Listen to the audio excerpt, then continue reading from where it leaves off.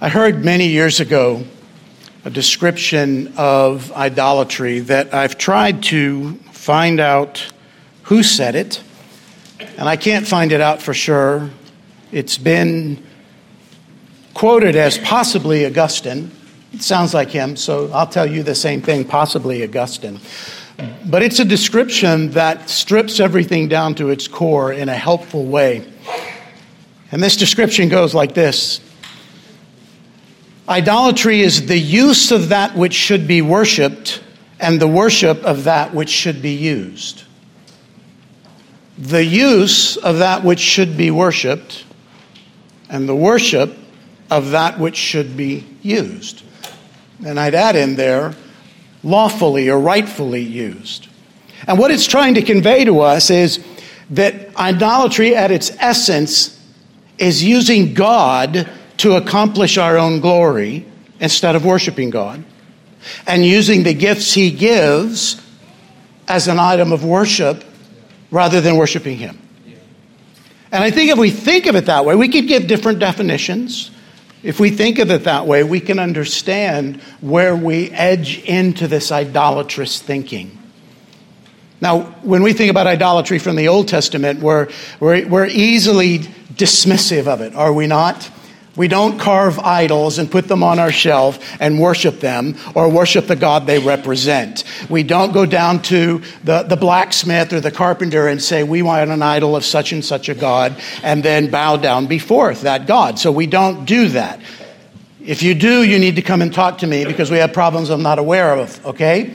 But because we don't idolatrize like the ancient Near Eastern cultures, that doesn't mean that we don't commit idolatry all the time or come close to it. And you may say, but Pastor Rob, I'm a believer. I'm in Jesus. I have his righteousness. I stand before him justified, before my God justified because of his life. And I say, absolutely. All the more reason we shouldn't turn things upside down and work for our own glory. And yet when we think about this definition, it's easy for us to realize that there are things that we place in the place of worship. And you say, well, how can I know that? Well, who is being glorified? In whatever act or thought that you're doing, who is being glorified and what's in your heart? You see, if we just think that way, there are a lot of things that become crystal clear to us.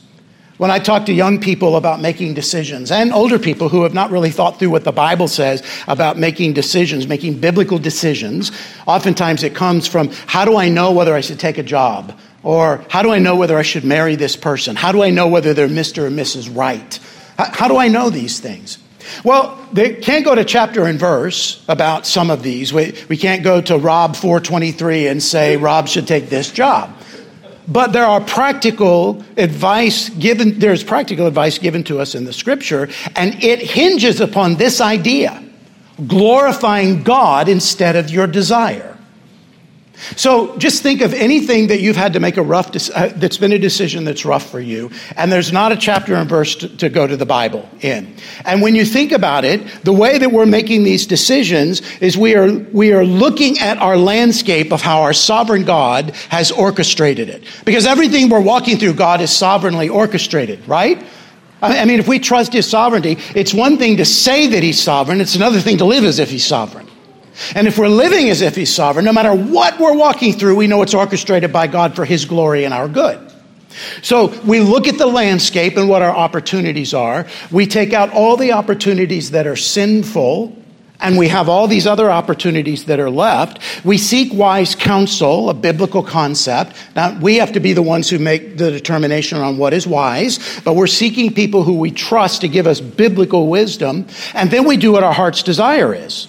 And if it's not what God wants us to do, that's okay, because our ultimate goal is to glorify him. And if we take a right turn and go down this road, and God reveals that's not the way we want to go, excuse me, I am fighting this, and I'm going to fix it so I don't have to adjust it for the next, well, you know how many minutes. I made a biblical decision right there. Did you catch it?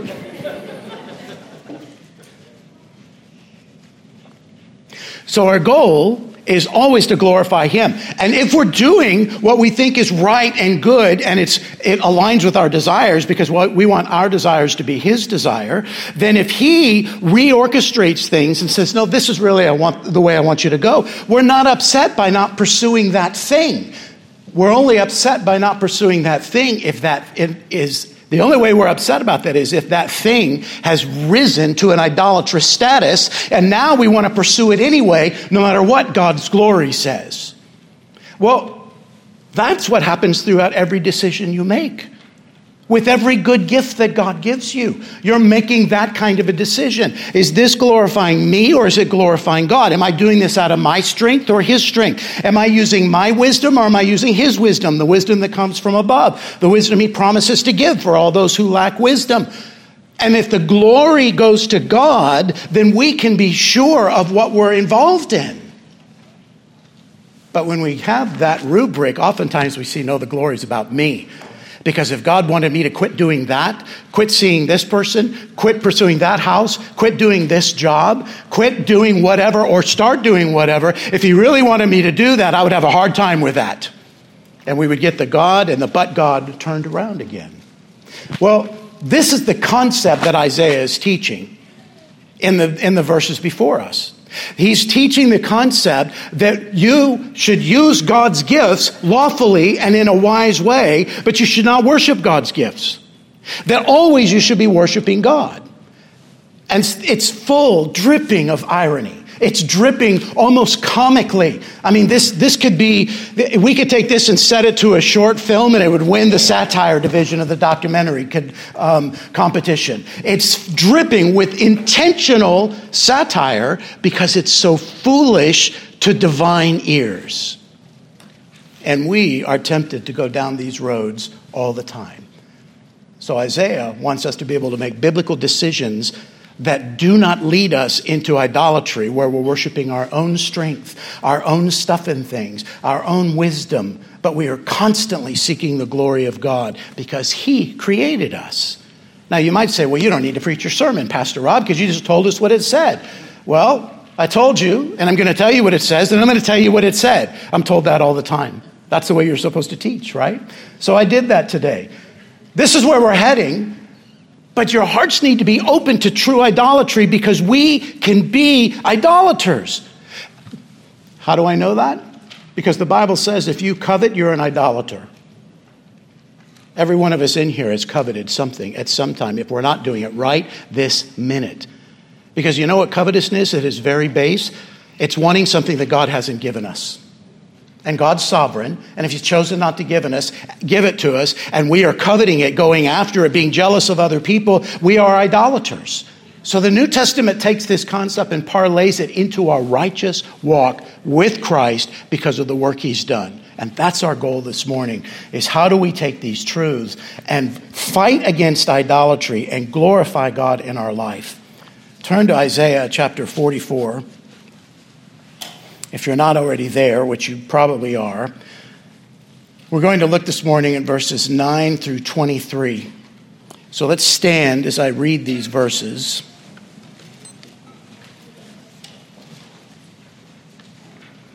Isaiah 44, beginning in verse 9. All who fashion idols are nothing, and the things they delight in do not profit. Their witnesses neither see nor know, in order that they may be put to shame. Who fashions a god and casts an idol that is profitable for nothing? Behold, all his companions shall be put to shame, and the craftsmen are only human. Let them all assemble, let them all stand forth, let them be they shall be terrified, they shall be put to shame together. The ironsmith takes a cutting tool and works it over the coals. He fashions it with hammers and works it with his strong arm. He becomes hungry and his strength fails. He drinks no water and is faint. The carpenter stretches a line. He marks it out with a pencil. He shapes it with planes and marks it with a compass. He shapes it into the figure of a man, with the beauty or the glory of a man, to dwell in a house. He cuts down cedars, or he chooses a cypress tree or an oak and lets it grow strong among the trees of the forest. He plants a cedar and the rain nourishes it. Then it becomes fuel for a man. He takes part of it and warms himself. He kindles a fire and bakes bread. Also, he makes a god and worships it. He makes it an idol and falls down before it. Half of it he burns in the fire. Over the other half he eats meat. He roasts it and is satisfied. Also, he warms himself and says, I am warm. I have seen the fire. And the rest of it he makes into a god, his idol, and falls down to it and worships it. He prays to it and says, deliver me, for you are my God. They know not, nor do they discern. For he has shut their eyes so that they cannot see, and their hearts so that they cannot understand. No one considers, nor is there knowledge or discernment to say, half of it I burned in the fire. I also baked bread on its coals. I roasted meat and have eaten. And shall I make the rest of it an abomination? Shall I fall down before a block of wood? He feeds on ashes. A deluded heart has led him astray, and he cannot deliver himself or say, is there not a lie in my right hand?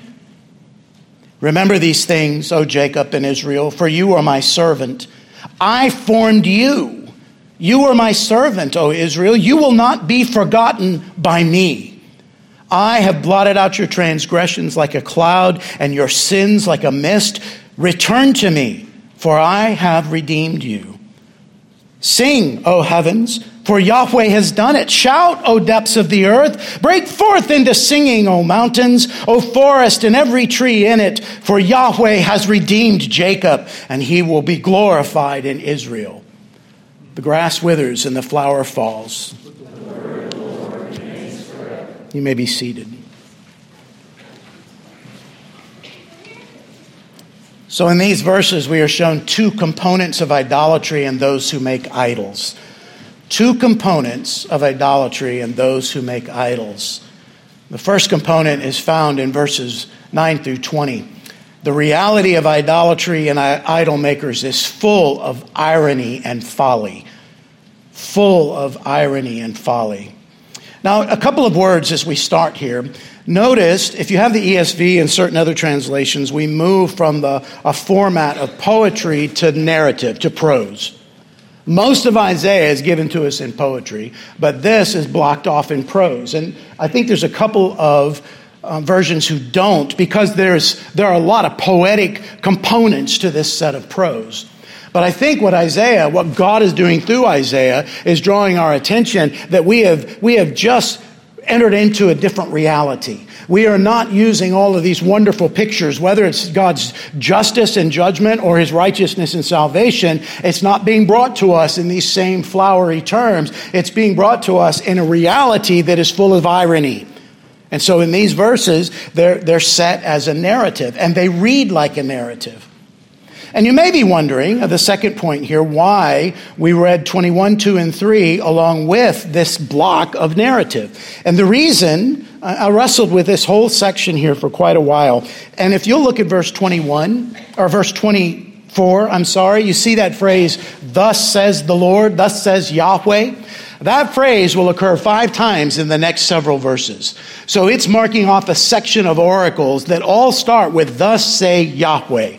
So we're going to take those sections. It's really one large section. We'll have one outline, but we'll cover it in 2 sermons over the next couple of weeks. So 21, 22, and 23 are clearly tied to this narrative because verse 21 says, remember these things. Now, the remember these things could be what follows, but it seems very clear it's what precedes. Remember how this idolatry has overtaken you, O Israel, but I have redeemed you out of that. So you need to remember what it used to be so that you were propelled forward in the righteousness in which I've called you. So this first reality, the first component of idolatry and those who make idols, the reality of idolatry and idol makers is full of irony and folly. Idol makers delight in their work and expect profit but they only gain open shame. We see that in verses 9 through 11. Now, 9 through 11 start in a way that it actually ends in verses 19 and 20 as well. They kind of bookend this section, giving us a summary. Look at the words that start out in verse 9. All. So we have an inclusive group here. If you are in this group, what's being said is being said about you. All who fashion idols. Now, I want you to mark that word. When we have seen this constant reminder that God has formed Israel, remember we've seen that over and over, especially since we got into chapter 40. Israel has been formed by God. God has formed them individually and as a nation. This is the same word. So our mind is drawn automatically to comparisons that the text doesn't make, but we should see because we've been going through Isaiah for many weeks in a row. There are comparisons between idols and idol makers and Yahweh. And there are many of them. There are 15 at least comparisons that we can draw from what we have already been told about Yahweh and what we know about idol makers that are being brought in these verses. So all, without exception, all who fashion idols, who form idols, are nothing. The same word in Genesis 1 that is used, that we've seen in Isaiah quite a bit, that tohu, it means vapidness, emptiness, nothing. And I believe our eyes and our ears are supposed to be thinking about that word in creation, because God creates out of nothing, but man creates nothing in the idol. And our mind should be seeing that. Our biblical theology should inform the way we read this. So all who fashion idols are nothing. They're emptiness. They're vapid. That's the person who fashions them. And the things they delight in do not profit. The things they adore, they're pleasurable ones. They're the ones that they've created and they have love for, they have affection for. They do not profit them at all. Now we're going to see why that's important. But why would you do anything that you shouldn't do? Why would you do anything that you don't have to do, let alone something you shouldn't do, if there is no profit to you? So we start out right from the beginning and we're thinking, why do we even need this? Who would do this? If the person who makes the idol is nothing and the things that they delight in do not profit, why should we even listen? Look what it says in the second half of the verse. Their witnesses neither see nor know that, and I think that's in order that shows intent here. Their witnesses neither see nor know that they may be put to shame. So remember what we've learned of witnesses, right? God has called several times the witnesses to bear witness to the idols. Can they tell the past and why it happened? Can they tell the future and what's going to happen? The witnesses of the idols are crickets. They can say nothing. But God's people are witnesses to his glory because they've seen him work. They've experienced that. So this idea of witnesses is now brought in. The witnesses to the idol makers and the idols, they neither see nor know. They're ignorant. Now, as this develops, we're going to see why they're ignorant. But remember what we have learned about idolatry in Isaiah. This is a topic that has come up several times for us, and we've covered different aspects of it, and it will come up yet again. But one of the things we learned earlier about idolatry is that those who are idol makers start turning into the idols, right? They turn into the emptiness. They turn into the senselessness. They start turning into that because they are pursuing after evil of their own accord. And so this is what's being brought before us. They can witness nothing because they don't see or they don't know.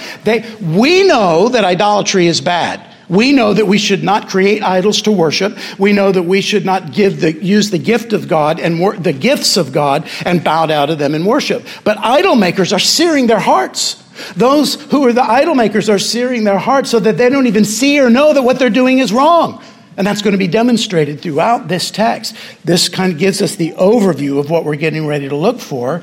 They neither see nor know that they may be put to shame. There is a goal. The idol may not profit them, but there is a consequence to what they're doing. And the idol maker, will be put to shame. But it's even a broader net, as we'll learn in verse 11. But look at verse 10. There's this rhetorical question. Who fashions a god or casts an idol that is profitable for nothing? Who would do that? Who in their right mind does this thing? Those with seared hearts. Those who pursue their own glory.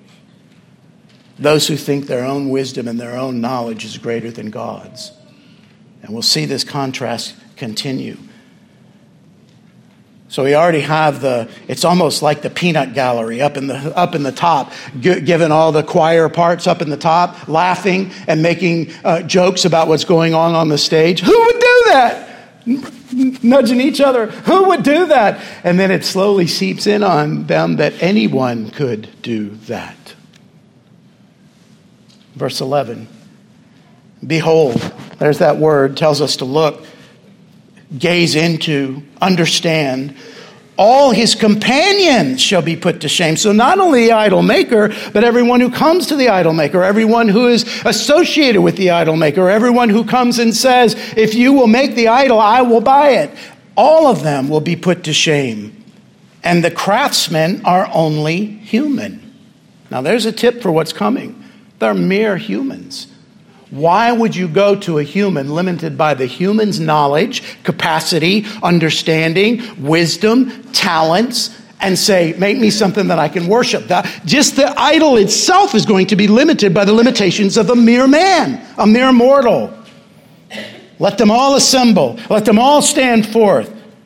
They shall be terrified. Or maybe it should be, let them all stand terrified. They shall be put to shame together. You can bring you all of them. This is that same idea we've seen over and over in the court scenes, although I don't think this is a court scene. It's the same idea. Go ahead, bring them all. Line them up.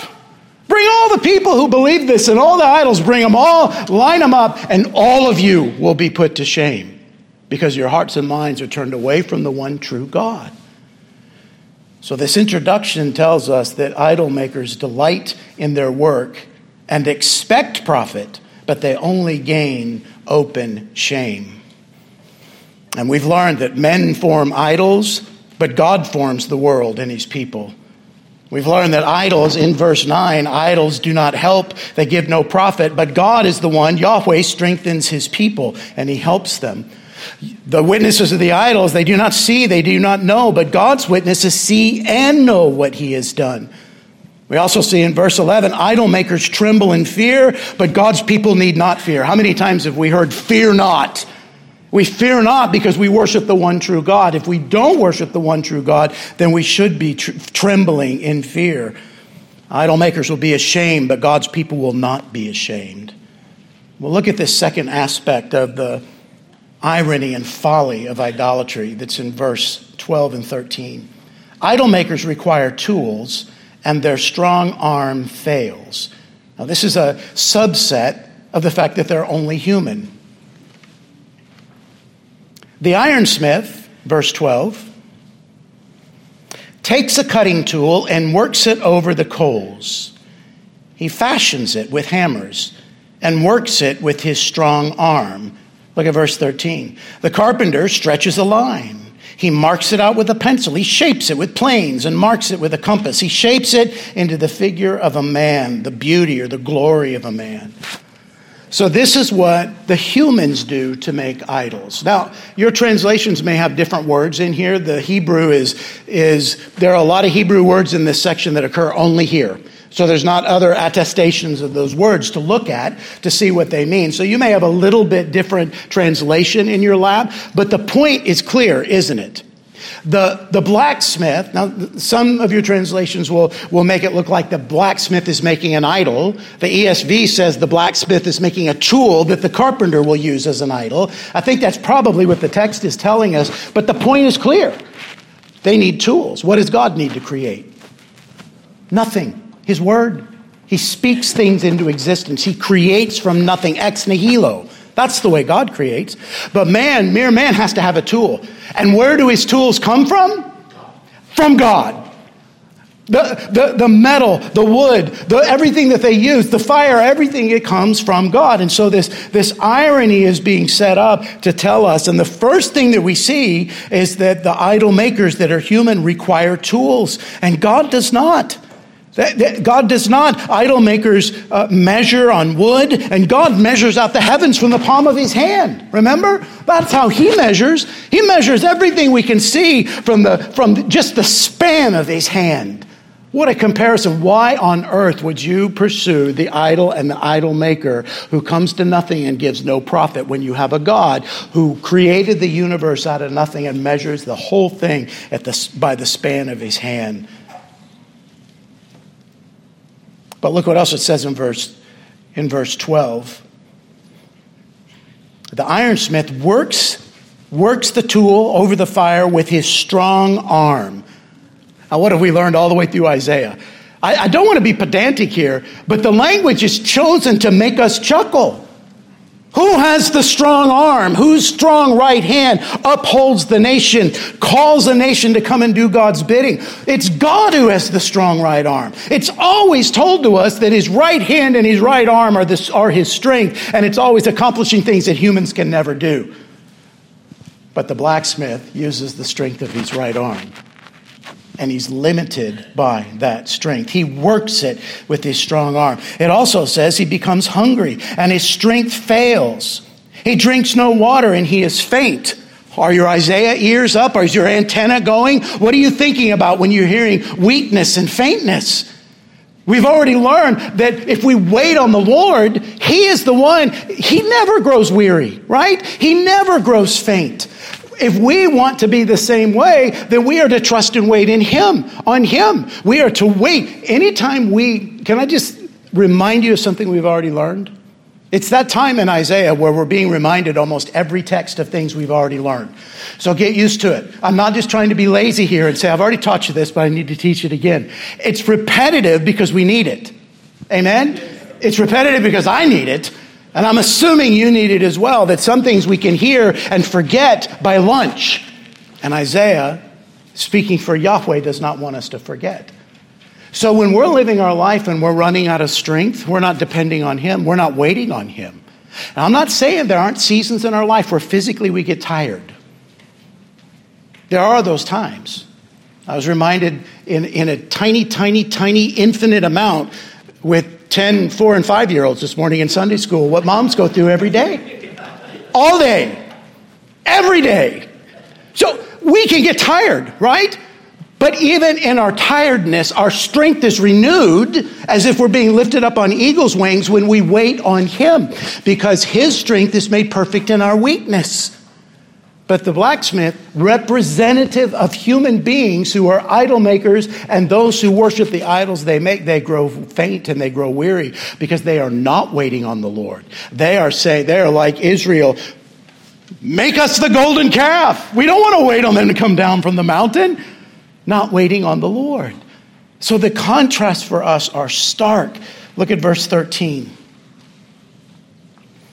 The carpenter stretches the line. He marks it out with a pencil. Yours might say a stylus or a red pencil. He shapes it with planes and marks it with a compass. He shapes it into the figure of a man, with the beauty of a man, the glory of a man, and its purpose is to dwell in a house. And I think that house is a temple.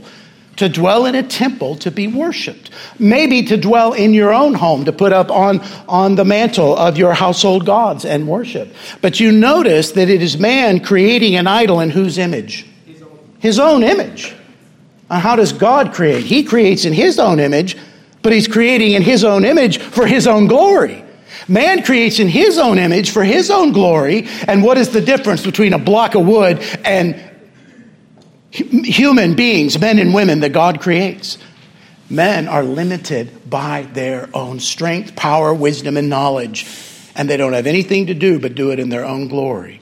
Now, even if they're making an idol it's supposed to represent the image and glory of God, they are limited by their own creative knowledge and process. And it's foolishness. It is ridiculous for us to think that. Idols are images of humanity God made in his image. So idol makers require tools and their strong arm fails. I just went through the C. Idol makers create in their own image. That's the primary thing that will set them apart. And I think what we need to see there is that they're creating, notice the phrase, with the beauty of man. That is quintessential for them.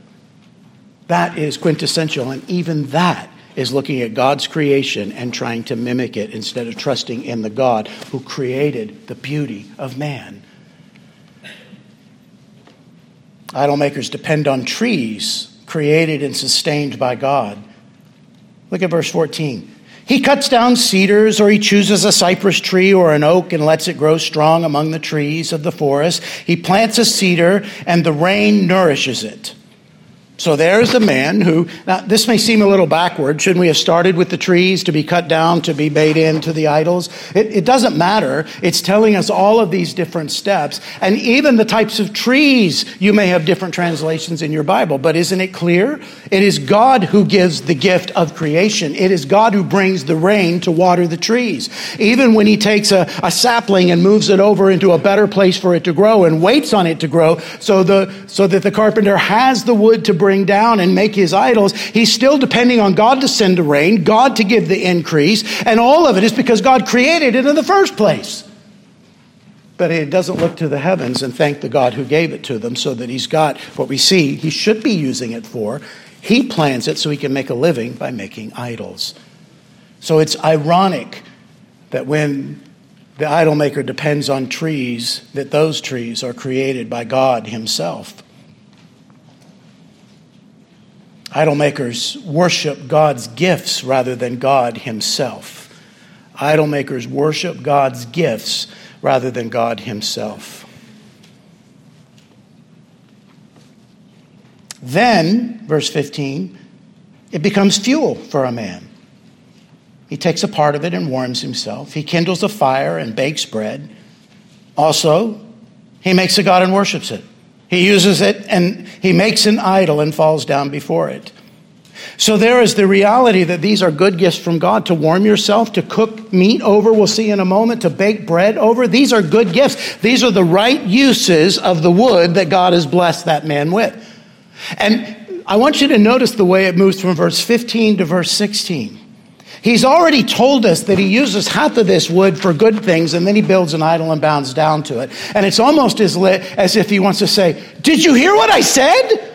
Did you hear how silly this is? Verse 16, I said half of it he burns in the fire. Over the half he eats meat. He roasts it and is satisfied. Also, he warms himself and said, I am warm. I have seen the fire. And the rest of it he makes into a god, his idol, and falls down to it and worships it. He prays to it and says, deliver me, for you are my God. He wants us to see that this is complete ludicrous activity in the face of the God who created them.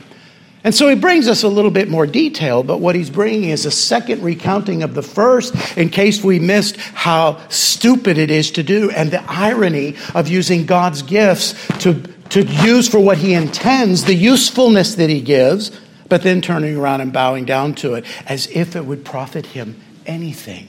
Why would this be done? David Wells once asked the question in one of his great books. This comes out of Losing Our Virtue, Why the Church Must Recover Its Moral Vision.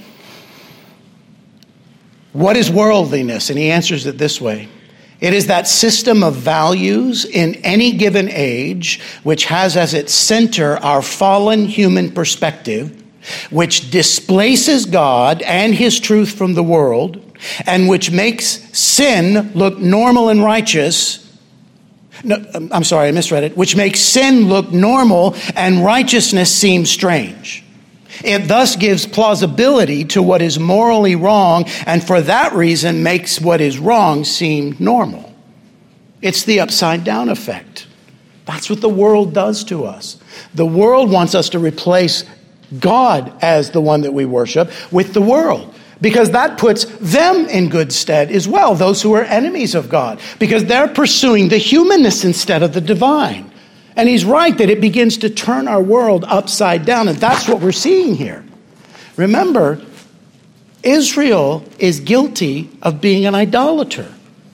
Over and over and over and over in the scriptures, we are told that Israel bows the knee to the foreign gods in the lands that they are in. Sometimes they even pursue them. Sometimes they bring those gods into their own temple. This is something they've done over and over and over. So this is not something that he's telling the story, oh, Jacob and Israel, don't be like those others. He's saying, Jacob and Israel, stop doing what you've always done. Stop letting the world overcome the truth that I have given you. And this is where we take it as well. We know that the Word of God is true for us. And we know that it speaks to all these different areas in our life and tells us what to do with God's good gifts. That all good gifts come from Him, from above, the Father of lights. And we are expected to use those gifts in a way that bring glory to Him. And this goes back to that initial idea that we were talking about. How do we make sure we're not doing this? Well, when we receive a good gift from God, we are asking, how do we use it to glorify Him? Because it's one thing to build the fire. It's one thing to praise God as you build the fire for the gifts that He gives. It's one thing to bake your bread, to eat your meal. It's another thing to give Him thanks for all the provision that He's given and pray, as the Bible says, thank you for giving us what? Our daily bread. It's one thing to take God's finances that He gives you to raise your family and pay your bills and turn that into your primary vehicle of all your passions. You can do that, or you can thank Him for the paychecks that come and the gifts and the skills that allow you to earn that paycheck. And you're never thinking about your gifts and glory. You're thinking about His. And when you live like this, then when the temptation comes to take something because you're fearing something, you're fearing men, you're fearing loss, you're fearing what would happen if you lost your job or you lost your family, you're fearing what would happen if you stood up for the gospel. When you start having those fears, you already have the self-talk to say, I don't need to fear all those. Why? Because the Bible says what? Fear not. Because He is my God. He has redeemed me. And so when we push the fear away, we're not tempted to let fear be what we worship. Listen, if we get a hold of this, most of our fight with sin becomes fighting with the temptation instead of the sin. Do you see this? This lets us deal with the temptation, as James says, before it becomes sin, because we are wrestling with every single temptation, not as whether I want it or not as whether I think it would be good for me, not as taking the voice of the Holy Spirit and squelching Him and just going after our own glory. The first question is, how does this glorify God? It doesn't? Well, then I want no part of it. Because when we give in to that, every time you sin, you've committed idolatry. Do you know that? Every time. So this is why I'm trying to draw this beeline into our hearts. Every time that we sin, we are saying that whatever we're going after is more important than God, and we decide to worship that and give that our affections rather than God. And so this is one of the keys to living that Christian life that says we are constantly crucifying sin and pursuing Christ. Does it bring glory to me? Does it meet my satisfaction and my needs that are sinful to God? Or does it bring glory to God? Well, when we take the wood in this picture, we all see it, don't we? You mean you're going to worship the same wood that God gave you to keep warm with and cook your food on? What an idiot. You got to be crazy. Why are you doing that? Can I fill in the blank in all your own sin and all my sin? Can you imagine that if every time somebody tried to click on some button on the internet and look at something that they shouldn't look at, they said, does this glorify God or does this glorify me? Satisfy a good gift, take a good gift that God has given and let me express myself in a different way that is sinful. We turn away from that. We turn away from it completely. The next time we're tempted to be angry, or to take vengeance on someone, or to gossip about someone. The next time we refuse to let the Bible overwhelm the sinful feelings that we have, whether it's anger, whether it's anxiety, whether it's sinful thoughts and actions. When we give into that, we're saying God's wisdom, what He says in His Word, doesn't matter. My wisdom is better. My wisdom is stronger. And that scripture, God doesn't know what I'm going through now. That scripture, He wouldn't even have written that scripture if He'd have known the anxiety, the anger, the fear that I feel. You see how close this is for us at every moment of every day. And so when we are looking here at Isaiah and we're seeing that glory needs to go to God and not to the human being, this is what keeps us from sin and in a more obedient relationship with our Lord. When we talk often in our church, and we do because it is key to the Christian life of what happens in Romans 6 and what we're shown, that in Romans 6 we are shown that we are freed from the power of sin and we are to consider ourselves dead to sin and alive to Christ. You know that verse? Dead to sin. Why? Because we are. And alive to Christ. Why? Because we are. We've been buried with him. We've been raised with him. And that is the key to fighting sin. When we have sin, temptation before us, we consider ourselves dead to that sin, but alive to Christ. And so Christ is saying, that doesn't glorify me. Why would you do that? That's not what I command for you. It's not good for you. It doesn't bring glory to me. It's an offense to me. It's an abomination that we'll find in a few minutes. But when we get that backward and we picture, I've given you this picture of Satan being bound in the dungeon of the new kingdom. Same castle, new ruler. Satan used to be the ruler of the castle, but now God is the ruler of that castle. And Christ is benevolent in his rule. He tells us what we should and shouldn't do, but he empowers us to do it, and all brings glory to him because it flows from his character. Locks Satan down in the dungeon. But because we're still in this life, between the first and second coming of Christ, there are times that at night, we take the candle, maybe even blow it out when we go by everybody else's room, and we venture back down to the dungeon, down those dark, dank steps, and we go back to Satan, and we present our members to him for unrighteousness. That's the words that Paul uses in Romans 6. And believers can do that. Believers can get caught up in that trap, and as we do, it can overwhelm us where we don't see straight. We don't think straight. We think we can't control that anymore. We think we can't fight those things because we are deceiving ourselves. The most common lie ever told is to yourself. You know that, right? And so we continue to do that. Well, the Bible tells us not to do that. You've been freed. Consider yourselves dead to that. Now, let me tell you, when we get to the new heavens and new earth, Satan isn't just bound in the basement, is he? He's separated forever, right? No more power to roam. But we have been freed. That's what's being dealt with here with the irony and fallacy and comedy of an idol worship.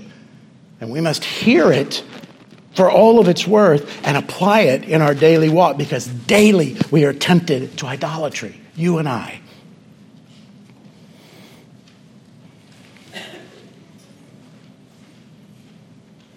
Well, notice what he says. Deliver me, for you are my God. In case there's in verse 17, in case there is any doubt of what's being told to us, the folly of dropping before wood and metal and saying, deliver me, for you are my God.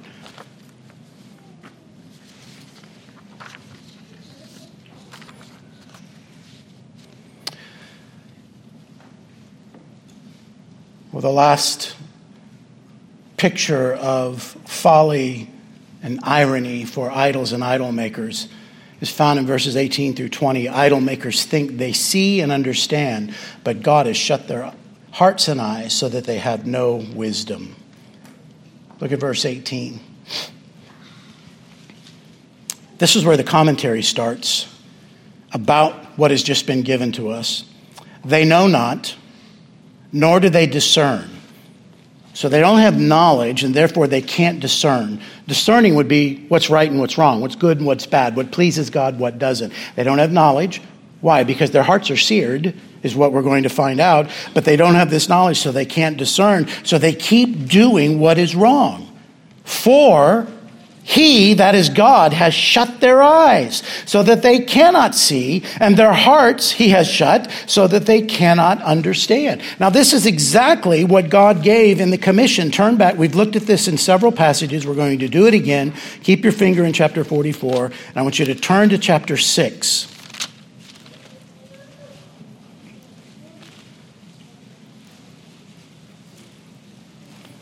We look at verse 9, and Yahweh tells Isaiah, after he's saying, send me, the Lord looks around, whom shall we send? He said, send me, here I am. And in verse 9, and Yahweh said, go and say to this people, keep on hearing, but do not understand. Keep on seeing, but do not perceive. Make the heart of this people dull and their ears heavy and blind their eyes. Now notice it's his ministry that will do that. Why? Because he's preaching truth to a people who don't want truth. He's preaching the character of God to the people who don't care about the character of God. He's preaching the commands of God to people who don't care about God. So you see the searing effect. It is your ministry, Isaiah, that will blind and will blind their ears and make their hearts dull. What's the reason? The middle of verse 10. Lest they see with their eyes and hear with their ears and understand with their hearts and turn and be healed. God is doing this because they don't want him.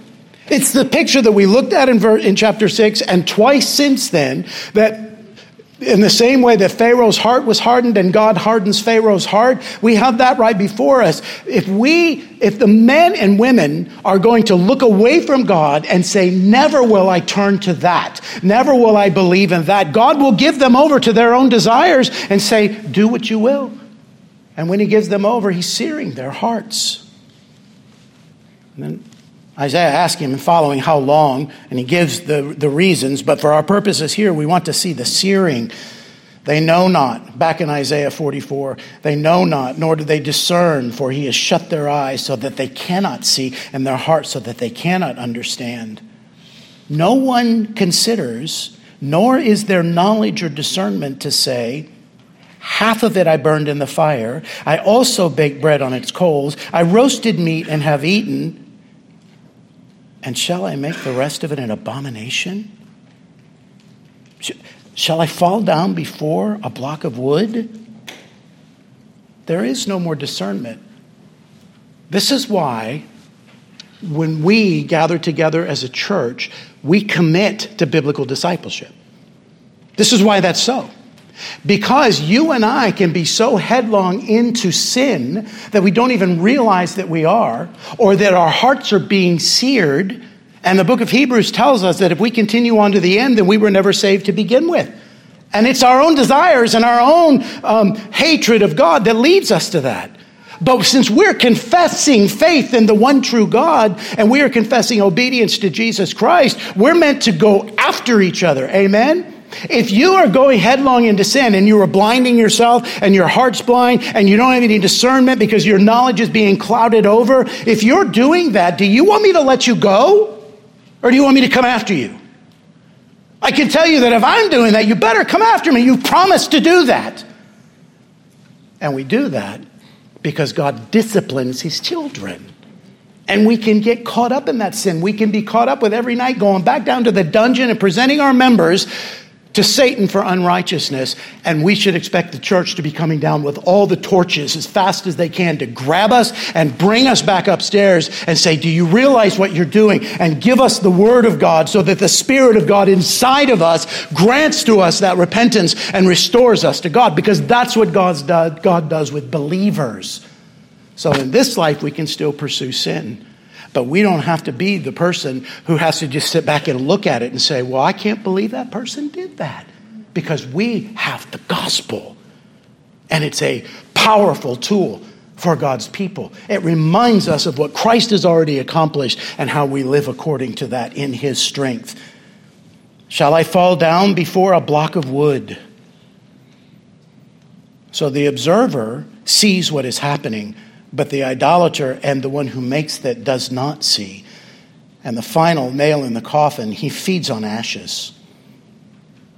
A deluded heart has led him astray, and he cannot deliver himself or say, is there not a lie in my right hand? Is everything I'm holding on to, this idol, the idol I make, the idol I bought, everything I'm holding on to, can I not see that it's a lie and I'm holding on to it? In the right hand where I should have strength, I'm holding on to a lie. And you notice the question, he cannot deliver himself. Well, that's true of all of us, isn't it? Every one of us here has to say, I can't deliver myself. If I'm saved, I could not deliver myself. And that's all of what Isaiah is pointing us toward. He is pointing us toward the fact that God is the deliverer, and he has delivered, so you should act as if you are delivered ones and not ones who are beholden to idols. How do we know that? Because there are consequences. There's not only the reality of idolatry and idol makers, there are consequences of idolatry and idol makers. Because we are a people who have the propensity to go after things that are not good for us if we don't keep the truth of God and the Word of God and leading by the Spirit of God in our life. Our flesh will take over because we are still fighting with it and mastering that flesh. And so listen, this is the other side of this. The other side of church discipline, which starts with the one another's of Scripture, right? When we say church discipline, it's not an ugly word. It's a beautiful word of God protecting his holiness in the church. But the whole practice of that is meant to bring people back away from Satan and put them back in the treasure trove of blessing. I read before, and I read it again this week, of Paul David Tripp talking about taking his child to a museum in Washington, D.C., one of the art galleries there. And he was very excited about taking him because he wanted him to, he wasn't excited, the child wasn't, but Paul David Tripp was excited because he thought once he got him in there and he saw all these masterpieces and all these pieces of beautiful works, that when he got him in there that he would turn and be enthralled by them. And he took them in there, and he wasn't turned, and he wasn't enthralled by them. He was just as apathetic toward all the beauty that he saw. And he says that's a picture of what it's like for a lost person walking among the blessings of God. But for a saved person, we're grabbing all of each other and saying, come to the gallery. Come to the blessings. Remember what Christ has done on our behalf. Remember the blessings that God promises us to have in Christ. And those who are saved, the Holy Spirit of God resounds with that, and they start seeing the beauty of the blessing gallery. That's why we do what we do in the church. Why? Because it brings glory to God, because he is the Redeemer. Look back at your text. Verse 21. The consequences of idolatry and idol makers must be remembered by God's people. For Yahweh says, first of all, you are my servant, and I will not forget you. Remember these things, O Jacob and Israel, for you are my servant. So we are given two commands in verses 21 and 22. Remember and return. Those are the commands.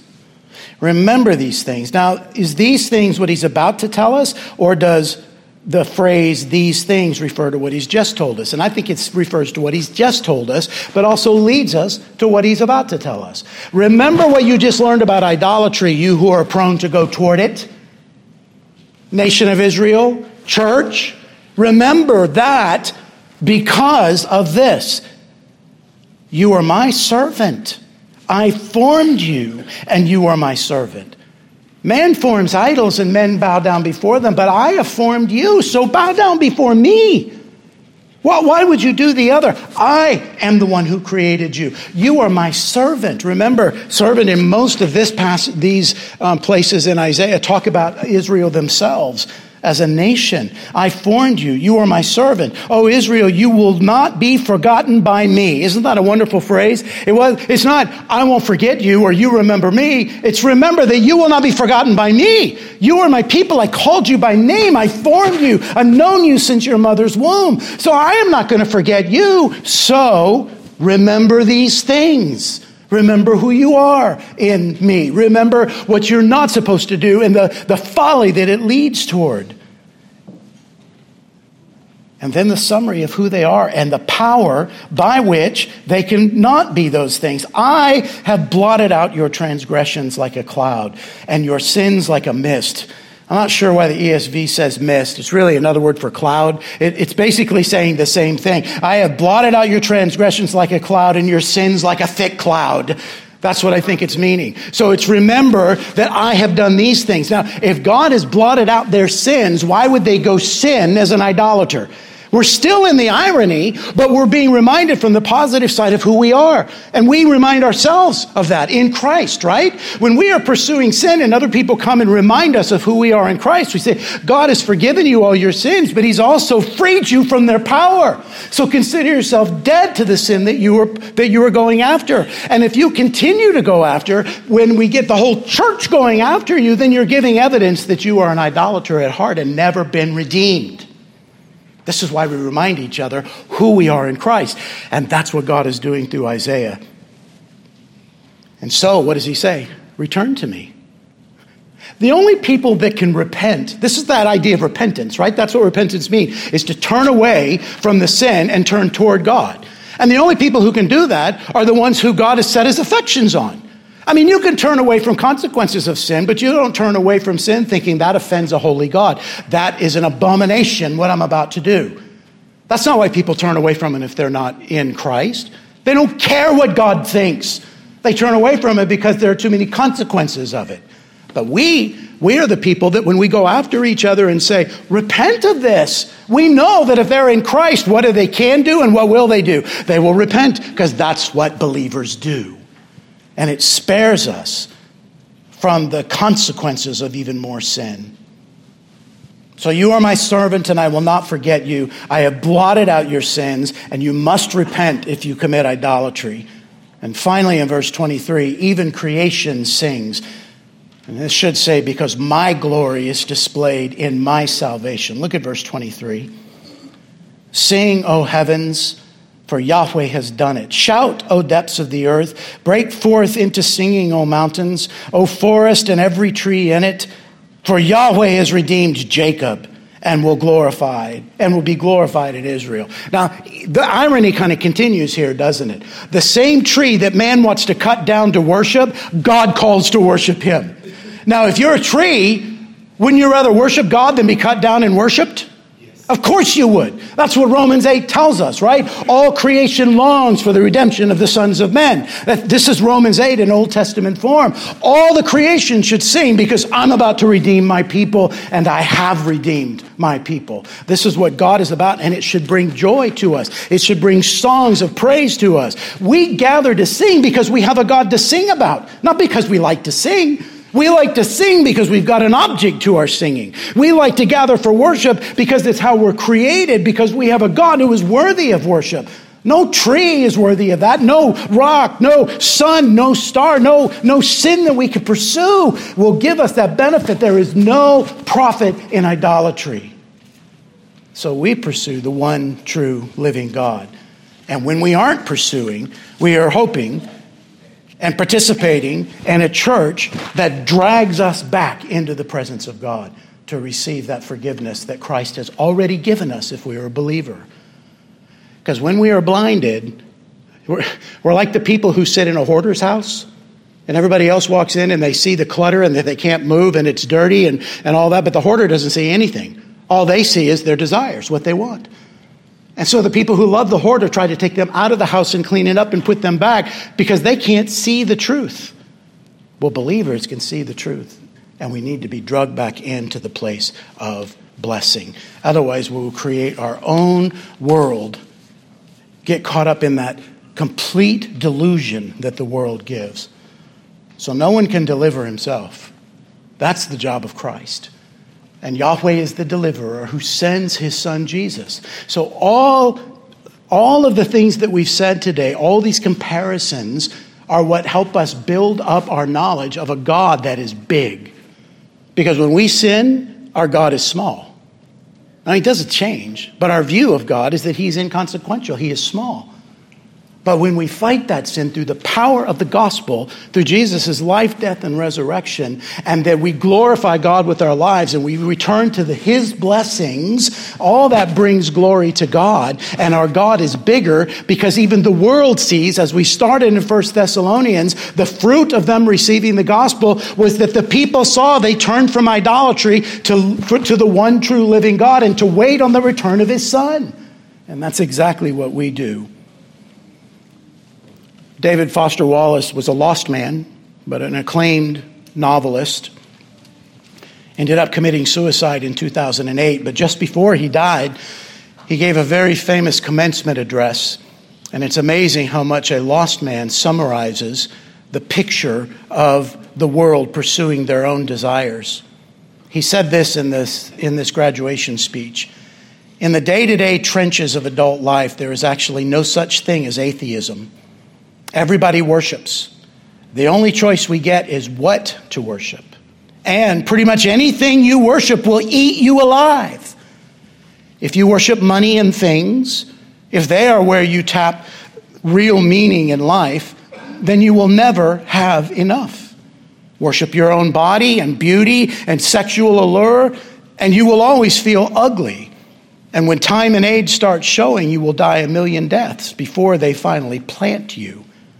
Worship power, you will feel weak and afraid, and you will need ever more power over others to keep the fear at bay.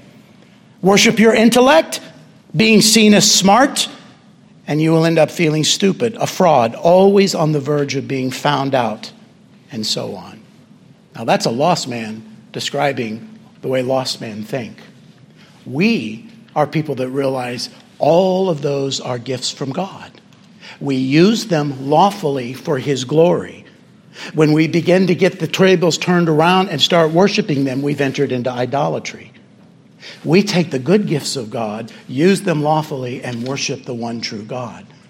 Now, Isaiah's day, they're fighting against handmade idols. Our day, we're fighting with the idols that we make when we pursue sin. But we are the ones who are redeemed. We are the ones who have the power. We are the ones who have been called to righteousness and equipped to live in that way. So Isaiah's message to us is, glorify God in everything, and you will always forsake the idols. Let's pray. Father, we need strength in this, for every day in our life we are constantly being challenged to do things and to follow things that are the wisdom of the world, using the strength of the world, constantly pulling us away from everything that you've told us to do. But we have gathered here, Lord, as a church who loves your word, drawn together by your Son, and you've given us commands of how not to live in this way, but you've also given us the truths of who we are in Christ. And so we pray, Father, that our daily journey, every day that we live, is spent to glorify you. Every decision that we make, we ask ourselves, does this glorify Christ? Or is this about me? Is this to satisfy some need in me? Is this to satisfy some fear? Is this to allay some command that you would have me implement and activities you would have me change in my life? Father, give us strength every day, not only for ourselves, but also that we might be a people who undergirds other believers walking this walk. For the enemy is strong, but you are stronger. The enemy, Father, tries to allure us into the world, but you have already allured us. You have already brought us into the kingdom. You have given us your Son, Jesus, and all of his beauty and grandeur and power, and he is never going to leave us. And he has empowered us to take the gospel to the world, and he's empowered us to live according to your commands. So we pray, Father, that our view of you and your Son and your Spirit grows minute by minute, day by day, as we immerse ourselves in the truths that you have placed before us. So help us to do this for your glory and your glory alone. We ask this in Jesus' name. Amen.